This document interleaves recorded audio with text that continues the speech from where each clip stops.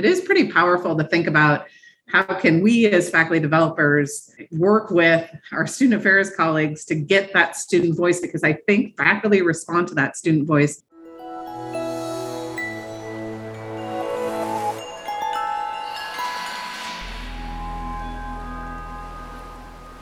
Welcome back. You're on the Faculty Factory podcast, and I'm Kim Skorupski here at Hopkins, and I'm looking at Dr. Megan Palmer. Hi, Megan. Hi, Kim. It's great to be back.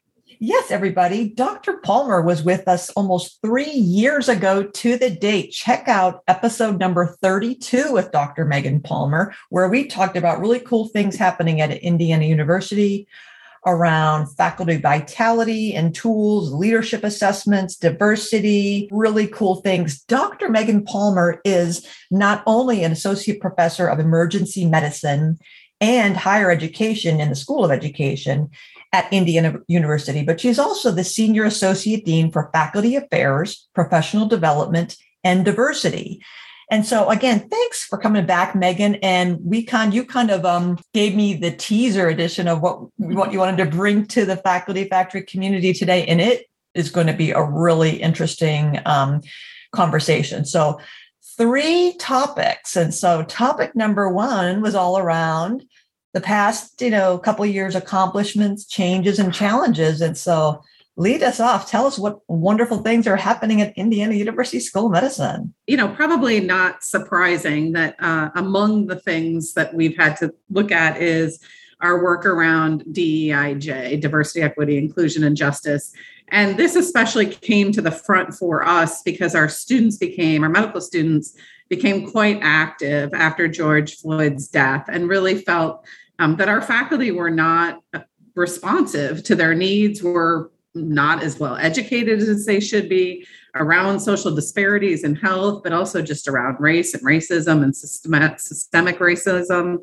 And so they really pushed on us to say the school needs to do more and better.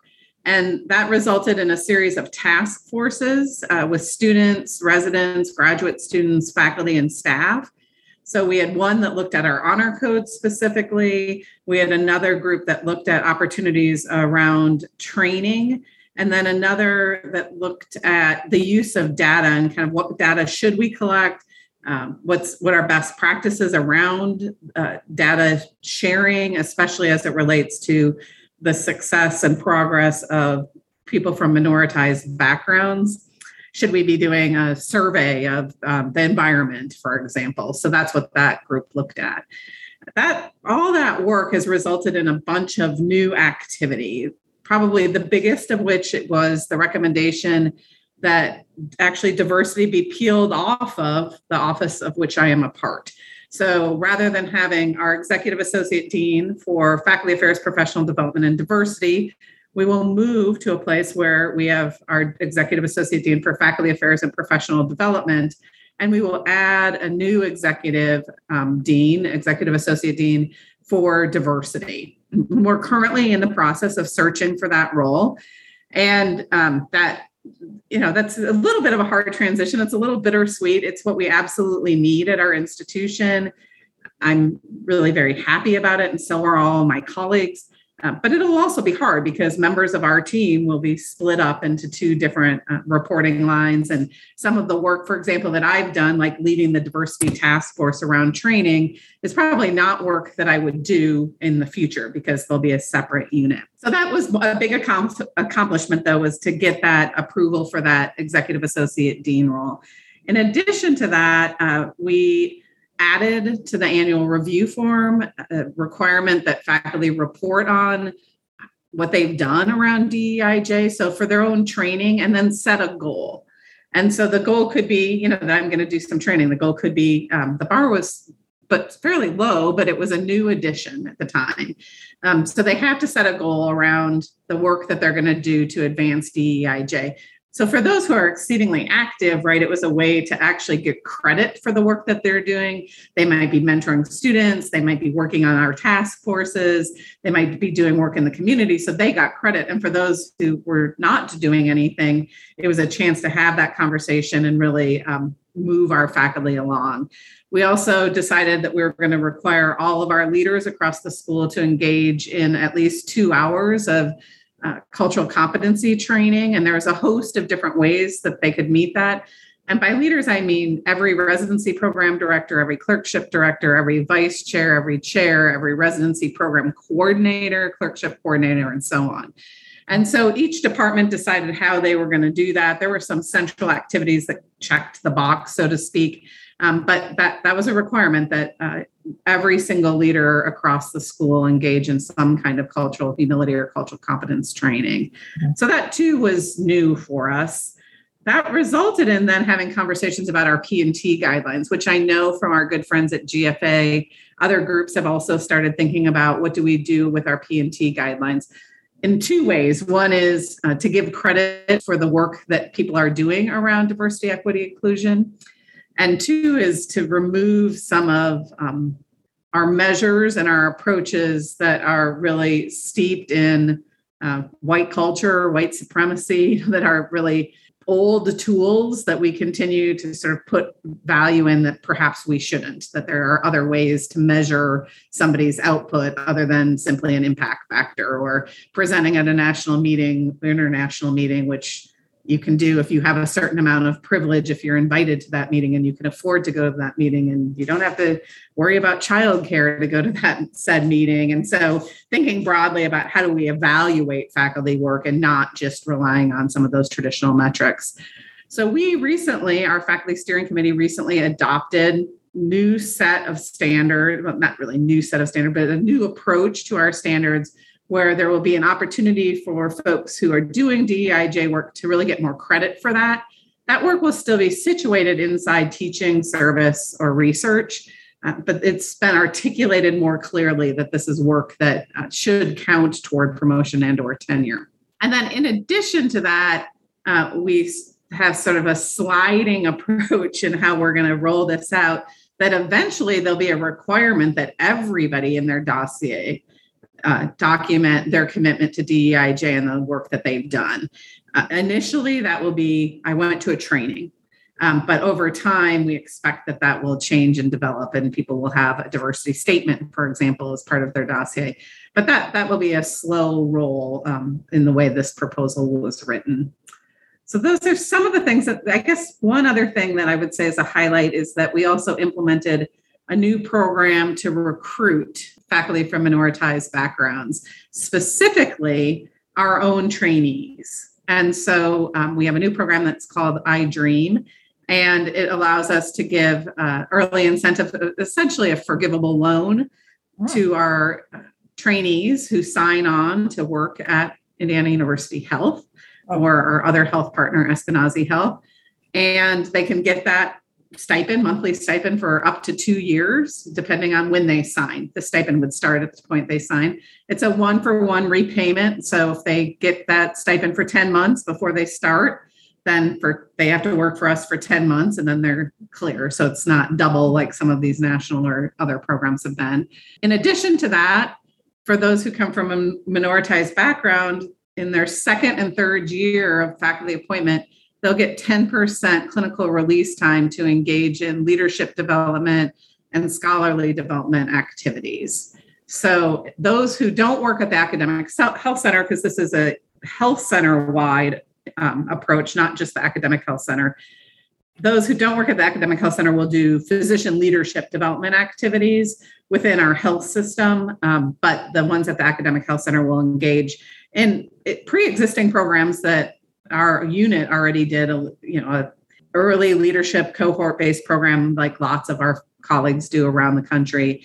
And then a follow-up to that that's really contextualizing that from the lens of being a person of color and, what does mentoring mean and what does my service mean? But then also getting really focused mentoring on a scholarly project and getting some funding for that scholarly project. And that will be in year 3 that would happen as part of that iDream program.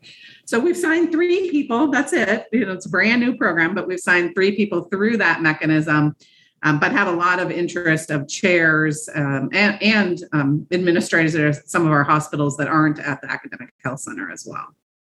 Megan, congratulations. I'm just sitting here stunned because I feel like each one of these things you mentioned, we could blow up into at least 20, 30-minute conversation. But I can't help but just kind of do this recent, the iDream recruiting program. I'm thinking, how did you get this? How did you sell this? And meaning to the department chairs, who's paying for that 10% release time? Because I know the first question whenever I talk about these great programs is, what's that going to cost? What's it going to cost? What's it going to cost? And of course, I'm sure your financial wizards calculated return on investment for recruitment and retention, and not to mention the softer things like satisfaction and engagement and morale. But that 10%, just quickly, can you tell us how you sold that? Who's paying for that? Or is it at the department level? And what was it, a tough sell, or were the department chairs embracing it and saying, great idea? Yeah. So the early incentive component, so that monthly stipend that they get before they become faculty, that's paid for by the practice plan. Now, in many cases, that means that it's clinical revenue that's either from their revenue stream or somebody else's revenue stream, and the practice plan is committing those dollars.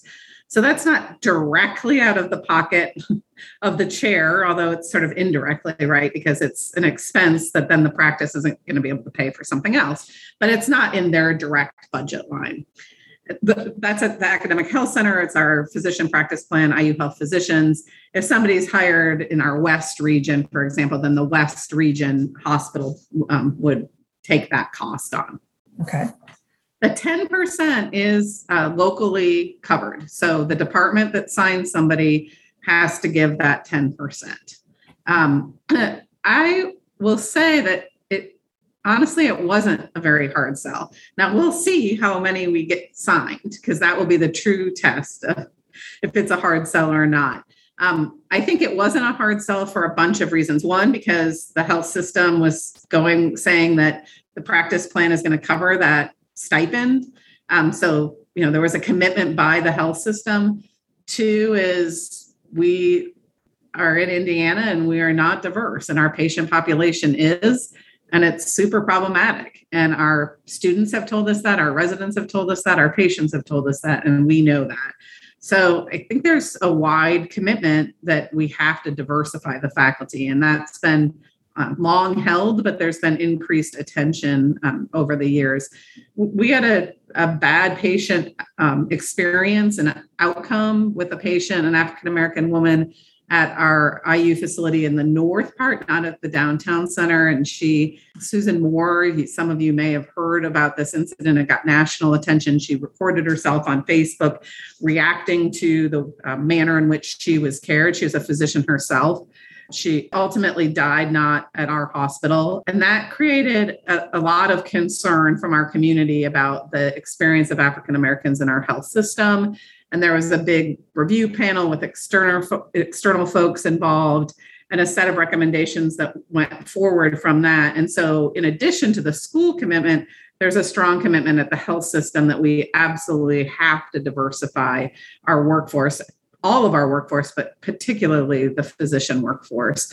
So I think those things just came together in a way. So maybe the timing was right that we didn't have chairs balk at, I can't afford to do this. I think more chairs feel like I can't afford to not to do this. Mm-hmm, mm-hmm. Well, kudos to you for putting the money into this and investing dollars into this, in addition to programming and doing support, like we're going to do faculty development support and have these leadership programs. But this is actually, no money, no mission. Our former dean, Paul Rothman, always said, a lot of people, no money, no mission. If you don't have that money there, it's kind of hard to sustain something and demonstrate real support. So right. I've not heard of anything like this. So again, kudos to Indiana. Thanks. The other thing the health system did that I'm quite proud of is that they decided, so we have a whole workforce plan, and you can only fill if you have FTE available, right? They decided that for anybody that we were recruiting that was one of our own grads specifically, if that person was underrepresented in medicine, that we didn't have to have the FTE, that we have such a dire need to diversify our physician workforce that we could go ahead and pursue that recruit, and essentially we'll figure it out. Yeah. Because we know we need, African-American family physicians or, Latino emergency physicians. And so we're going to just figure it out. Wow. And so that also, I think, sent a strong message about the priority of diversifying the physician workforce. Wow. So that involved HR or involves HR and all the other, all the budgeting people who are saying, what do you mean figure it out? Yeah, we're going to figure it out. We're going to make it happen. And if anything, the past couple of years has taught us is that we can figure anything out. Right. If there's a will, there's a way. We're going to make it happen. That's right. This did involve a lot with our legal and all, both the school legal folks and the health system legal folks who have been frankly terrific to work with and also really, worked hard to make sure we could do this. Yeah. Shout out to the collaboration when we I know many of us, I'm probably at the front there, get my hackles up when people talk about meeting with finance people or meeting with legal people or meeting with HR people. I kind of have this internal sense of, but boy, when I humble myself and kind of try to take the viewpoint and widen my lens to see where they're coming from, and we all figure out, hey, we're all have the same thing at heart here. We all want to serve the community and treat and cure and prevent disease. And so then okay, wait a minute, we're on the same team. So we can figure this out. So cool, you guys got it worked out. I also wanted to put, when you started off, a shout out to, you said when the George Floyd, crisis hit our country, that your students, your learners brought this to the fore. And it really kind of gave me a little bit of a mini whiplash because I'm, in the School of Medicine, we deal with faculty. And so my role is in faculty development. It's all about faculty. So I really don't interact with learners or students traditionally. And it really is inspiring to me that it gives me hope also that it's the new generations who are coming up who are not going to sit idly by and just say, well, this is a tradition. This is what we do around here. I'm just going to keep my mouth shut and kind of do as told and walk the walk. But I really, again, was really inspired by your students having led that effort and that got you to where you are now, that it was just a group of people who said, no, change it. I find, and I don't know if you find this, that if I can use the voice of the learner with faculty, but they're often more responsive than if it's me or the literature, the evidence, especially around things around DEIJ. So if the learner can tell a personal story about why that case that faculty member used in their anatomy course was offensive to them, they're way more likely to respond to that, that maybe not at that moment, but in an faculty development workshop, they're more likely to respond to that than if I just talk about the best practice. So that emotion from a learner, because, they chose to be in academics because they want to influence learners. And so that's been really powerful. I mean, the same thing is true on my emergency medicine side of things, that our residents' interests and demands have resulted in us having to do things differently and having to do more work around diversity that, left to our own, we might not have. And so it is pretty powerful to think about how can we as faculty developers work with our student affairs colleagues to get that student voice, because I think faculty respond to that student voice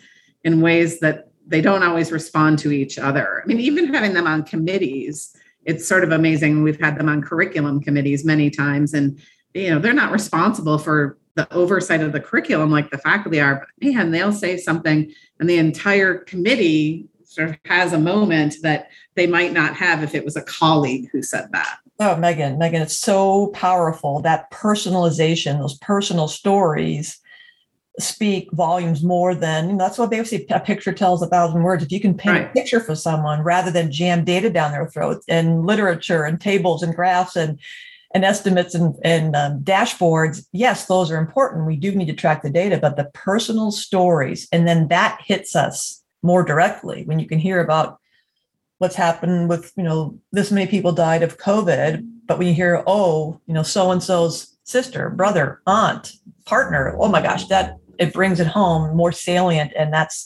you're right. I think that's what the human component of us, the storytelling around the campfire, it's prehistoric.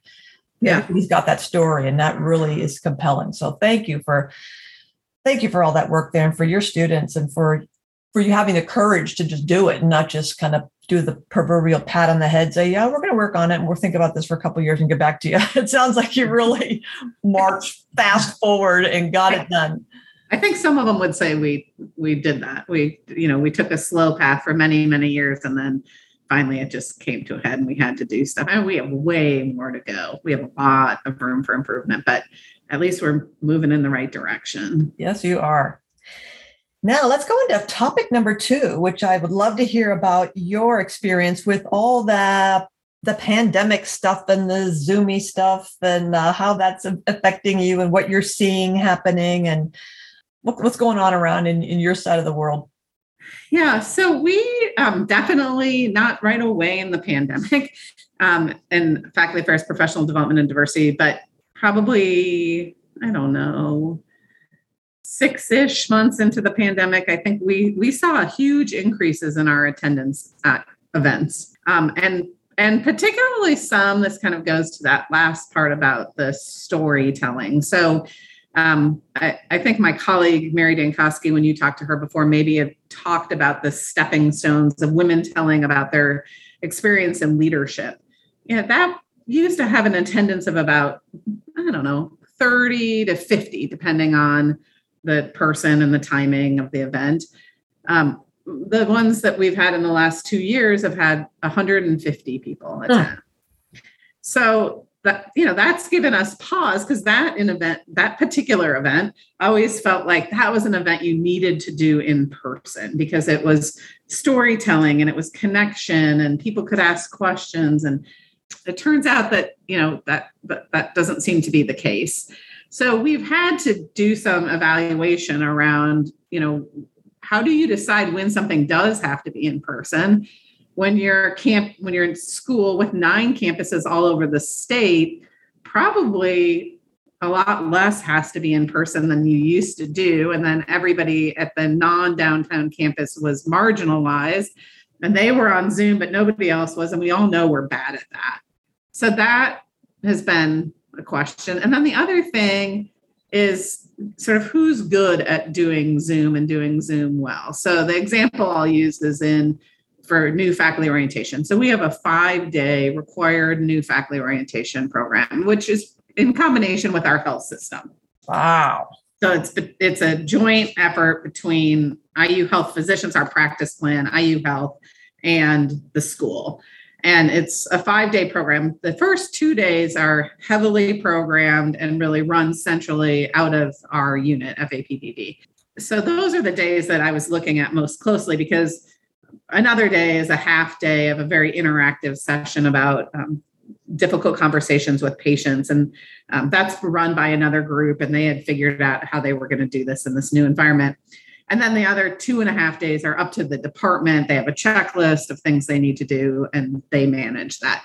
So it's those first 2 days. And we, had to do everything online. But then when we got to a place where we could come back, we started having conversations about looking at the evaluation data and talking to the speakers and then having conversations about some things related, frankly, to convenience, even for our new faculty that, they may have just moved here on Sunday and on Monday, they have to come downtown and figure out where they're going to park and spend the whole day there.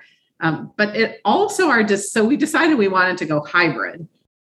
In order to get the best of both worlds. People missed being in person and some sessions worked better in person. We always took their professional photo for the website and for anything else they needed it. Well, of course, we weren't doing that. So some things like that.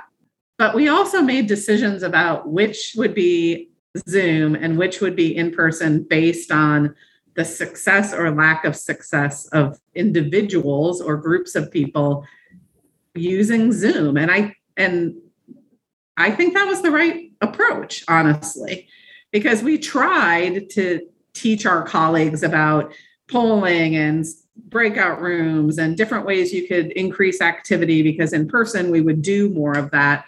But some people just didn't bite. And so in order to ensure that it was a high quality experience, we made decisions about what stayed on Zoom and what went in person based on the skill set and comfort of the groups of presenters. We don't have any one person responsible for that session every single time, but the group of presenters. So frankly, that meant that FAPDD, my colleagues and I are doing a lot of our stuff on Zoom. And some of my colleagues, for example, maybe the billing and coding people or risk management people, they might be doing something in person because they were more comfortable and better at it and the session went better. So that's been a stretch a little bit because it felt like the way to do it was to say day one, do this, and day two, do this, and then to actually take a step back and say, well, what content is best and what delivery, who's best at delivering it? Because we should be modeling good education and new faculty orientation on Zoom and in person. So that's been an interesting discussion and debate. But some of our programs, like, I don't know if you've had this, our cohort-based programs, gosh, were those hard to do all online? Our LAMP program has been around forever, for 25 years. And that's a cohort-based program for faculty in their second and third year. And that just doesn't feel the same when you don't meet people, really. Oh, it's so frustrating. I've talked about this so many times to colleagues. I'm such an extrovert, and now 2+ years working out of my basement and talking to my computer screen. As the presenter, from my perspective, it drains me. Yeah, I so feed off of the energy of the participants, and when we do breakouts in big rooms and hearing the laughter and the noise and the chatter and the whispers and just seeing the human interaction, that really inflates my balloon. And so when I give presentations and seminars and workshops on Zoom at this flat affect and looking at my own face, and I literally will slide off of my chair and lie on the ground. I feel so just exhausted afterwards. So I hear you. And it's what we did. We went to all Zoom with our leadership cohort longitudinal programs, and now planning for fiscal year 23, many of our programs, we've decided a first session in person, midway through in person, closing session in person, but the intervening several weeks would be Zoom, just for convenience sake of putting ourselves in the shoes of the physicians, of our scientists, is that they want to click. It is much more convenient for them. But you do lose that connection, a human connection. So we're trying a hybrid this coming year of some mandatory in person and then most of it Zoom to see how that works out. Because I agree with you, the hybrid to me it seems terrifying, of trying to do breakouts and interaction. You'd have to have, to me, double teamwork, someone on the computer while someone's running around a room, running back and forth to look at the chat. And it's just that disconnectivity, I think, would make me go bonkers. Yeah. Yeah. And we even played that out. What would it look like if there was a group of faculty that were on Zoom and then there was a group of faculty in the room? And that just basically ended up feeling like we were going to have double the number of people to run anything, to do it well. Exactly. Yeah.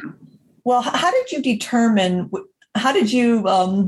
kindly, or did you maybe not even address the idea of, your group, maybe maybe you should do it in person, or we want to do it Zoom? No, we actually would prefer you rather do it in person.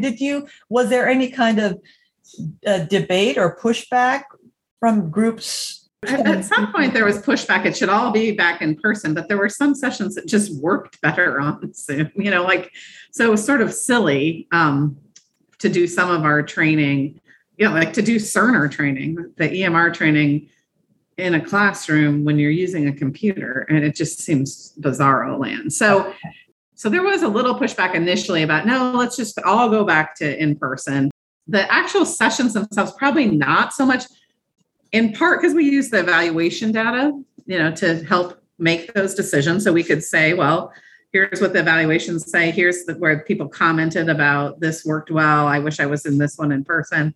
And then we have a core committee, and that core committee is stakeholders, but it's not necessarily every presenter. So the core committee is who decided. And then we also have an advisory board, sort of the highest level leaders that have oversight. And so they just gave it the stamp of approval. So then it was, sort of the people delivering it were just told. And I guess we probably got lucky and we tried to also accommodate, like, it doesn't seem like this person or this person has told our coordinator they hate Zoom and they're super uncomfortable, so we tried to accommodate that to some degree too. Megan, I know we could spend an hour on orientation, but just a couple questions because I'm dying to know. When you said 5-day orientation, I almost fell out of my chair because we are here at Hopkins. We're going to do a half-day orientation because we're having a hard time figuring out how are we going to get our clinicians who already have their calendars booked 3, 4, 5 months in advance. We have a new vice dean. We're struggling with the half day. So when does this, at what time, you kind of said like they just moved to town on Sunday and start on Monday. Do you schedule that 5-day orientation as soon as a hire comes on board? Ideally, do you offer it once a year? What is the frequency of which you have the orientation and how soon after they're hired? Because here we've got 256 new people who just rolled on July 1. But some of them, when we send them an email, hey, welcome to the faculty, like, I came 6 months ago. What are you talking about? So they come all during the year and we're trying to figure out what's the best way. And Patrick Smith from Mississippi, they do a monthly orientation, which we're going to try to do like monthly cohorts of like the class of 23. So hopefully they'll all get to know each other and then every month offer training and development that kind of piggybacks on that orientation, but they build a little community, not leadershipy, but it's just, getting to growing your career success likelihood. Right. We do a monthly orientation, except for in July and August, where we do it twice a month.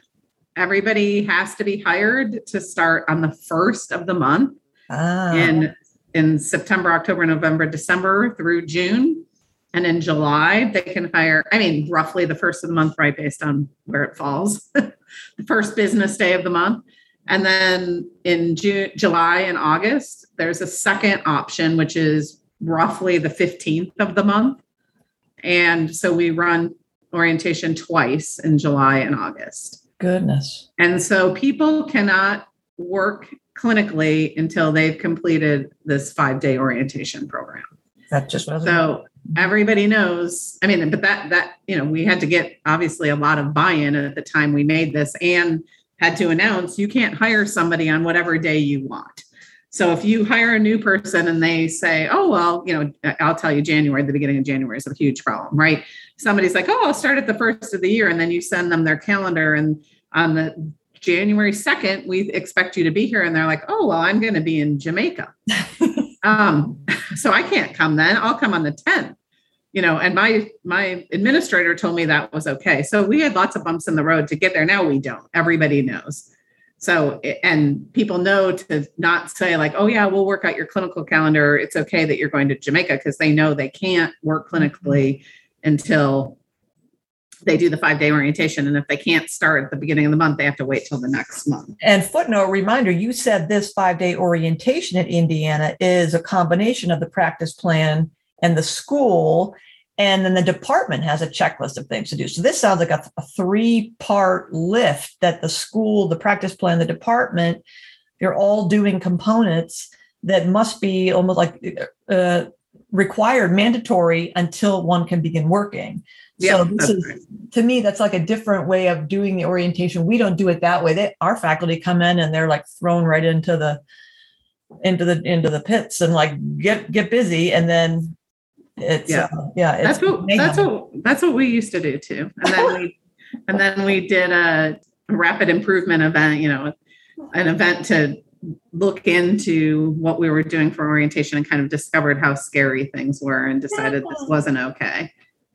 Gosh. And like, is that how you want to welcome people, that they show up and they have to be in the OR and they don't even know how to log into the EMR? Like that seems frightening to me. That doesn't seem like a great place to welcome. We're so happy you're here that we did nothing for you. Here's your scalpel. Get busy. Get cracking. Yeah.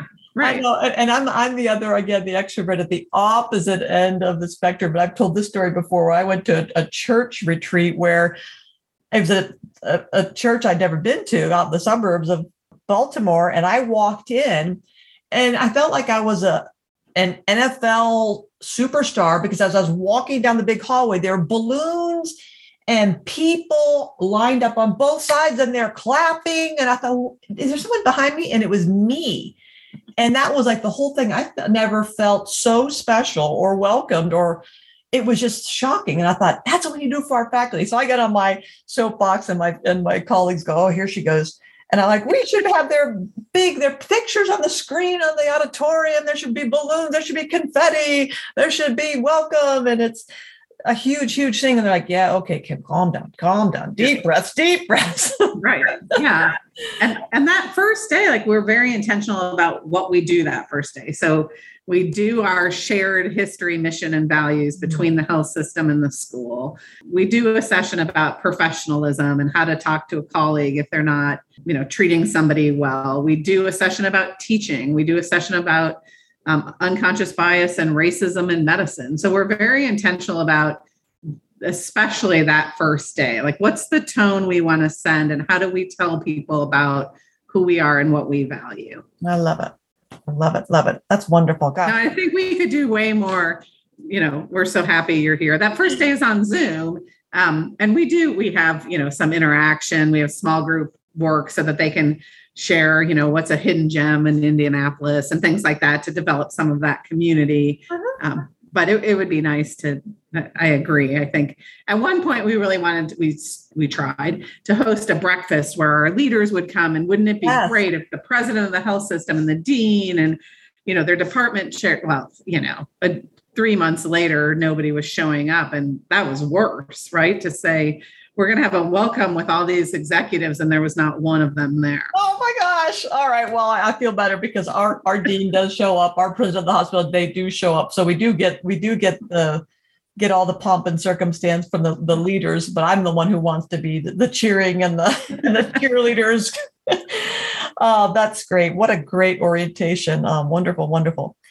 Dr. Palmer, we have number 3, the future. So you share with me a really interesting teaser about you're thinking about things in the future, specific to Indiana. What's that? And how are you going to deal with that? Yeah. So right now, as we speak, our state started a special session on Monday. Well, they started the special session earlier than that, but public commentary was available starting this past Monday. About an abortion ban. And Indiana is a very conservative state, a very red state. And there's no doubt that we're going to have, some ban of abortion, and more than we've had. We've already had fairly restrictive rules. And obviously that's going to have huge implications for our faculty, for our current faculty, for our current residents, especially, as you can imagine, OBGYN residents. And others, emergency physicians. And frankly, in addition to that, and I think it's going to lead to attrition. And in addition to that, I think it's going to be really hard to recruit. And so one is, our great leaders at the highest level of the organization are trying quietly to work with our lobbyists to get more sound legislation considered. But we're not, we're no fools to think that, we're going to look like Colorado is, or Minnesota is, or California is. So it's meant that we have to have these kind of immediate plans of how is the health system going to prepare our providers, not just physicians, but, all our providers immediately, because the day that this law changes, practice has to change. And so how are we going to prepare them, and how are we going to assure them of the support that they have and access to legal counsel if they need that, and so on. And then the long-term effect is, how do we recruit and retain faculty and learners? So, having our OBGYN colleagues having preliminary conversations with Planned Parenthood group in Illinois, where we would have to create a rotation. So there's a lot of things like that are immediate work, but the long range stuff is, it's a little, it's discouraging and overwhelming. But, we're going to have to work through it and figure out, what does that mean? And we're not alone, certainly. But we are the first state that didn't have a trigger law who created this special session. So Unfortunately, that means everybody's looking at us. And then our one of our colleagues, got national attention. She was one of our faculty, was the person who provided abortion services to the 10-year-old from Ohio who had crossed state lines because she wasn't allowed anymore to have an abortion in Ohio. And our attorney general went on national television and attacked her. Mm-hmm. So that's created a lot of concern among our faculty of, does the health system and does the institution have our back? And so there's a lot of repair, I think, that we have to do around that. I think our department of OBGYN did a great job supporting our faculty member, and behind the scenes, we did a good job of supporting her, but that wasn't seen. And so there's just a lot of fear right now with everything that's going on. But I think the implications, our group is responsible for helping departments with faculty recruitment, but then also the full oversight of executive recruitment. We essentially have an in-house search firm, but it's going to be tough. Hey.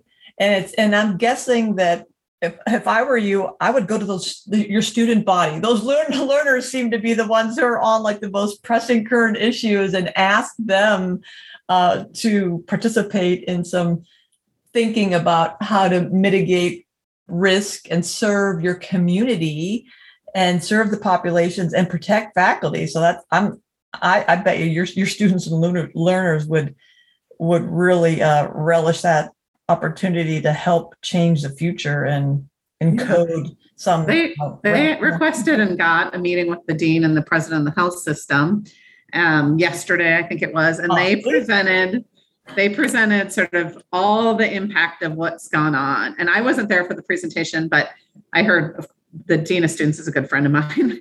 I heard from the dean of students, but then also from our president of the health system and our dean at like the impressive work that the students did. I mean, they did everything from, the implications, the increased level of people who will be living in children who will be living in poverty, to what implications does this have for the workforce and the future workforce and the entire state of Indiana and the economics of it.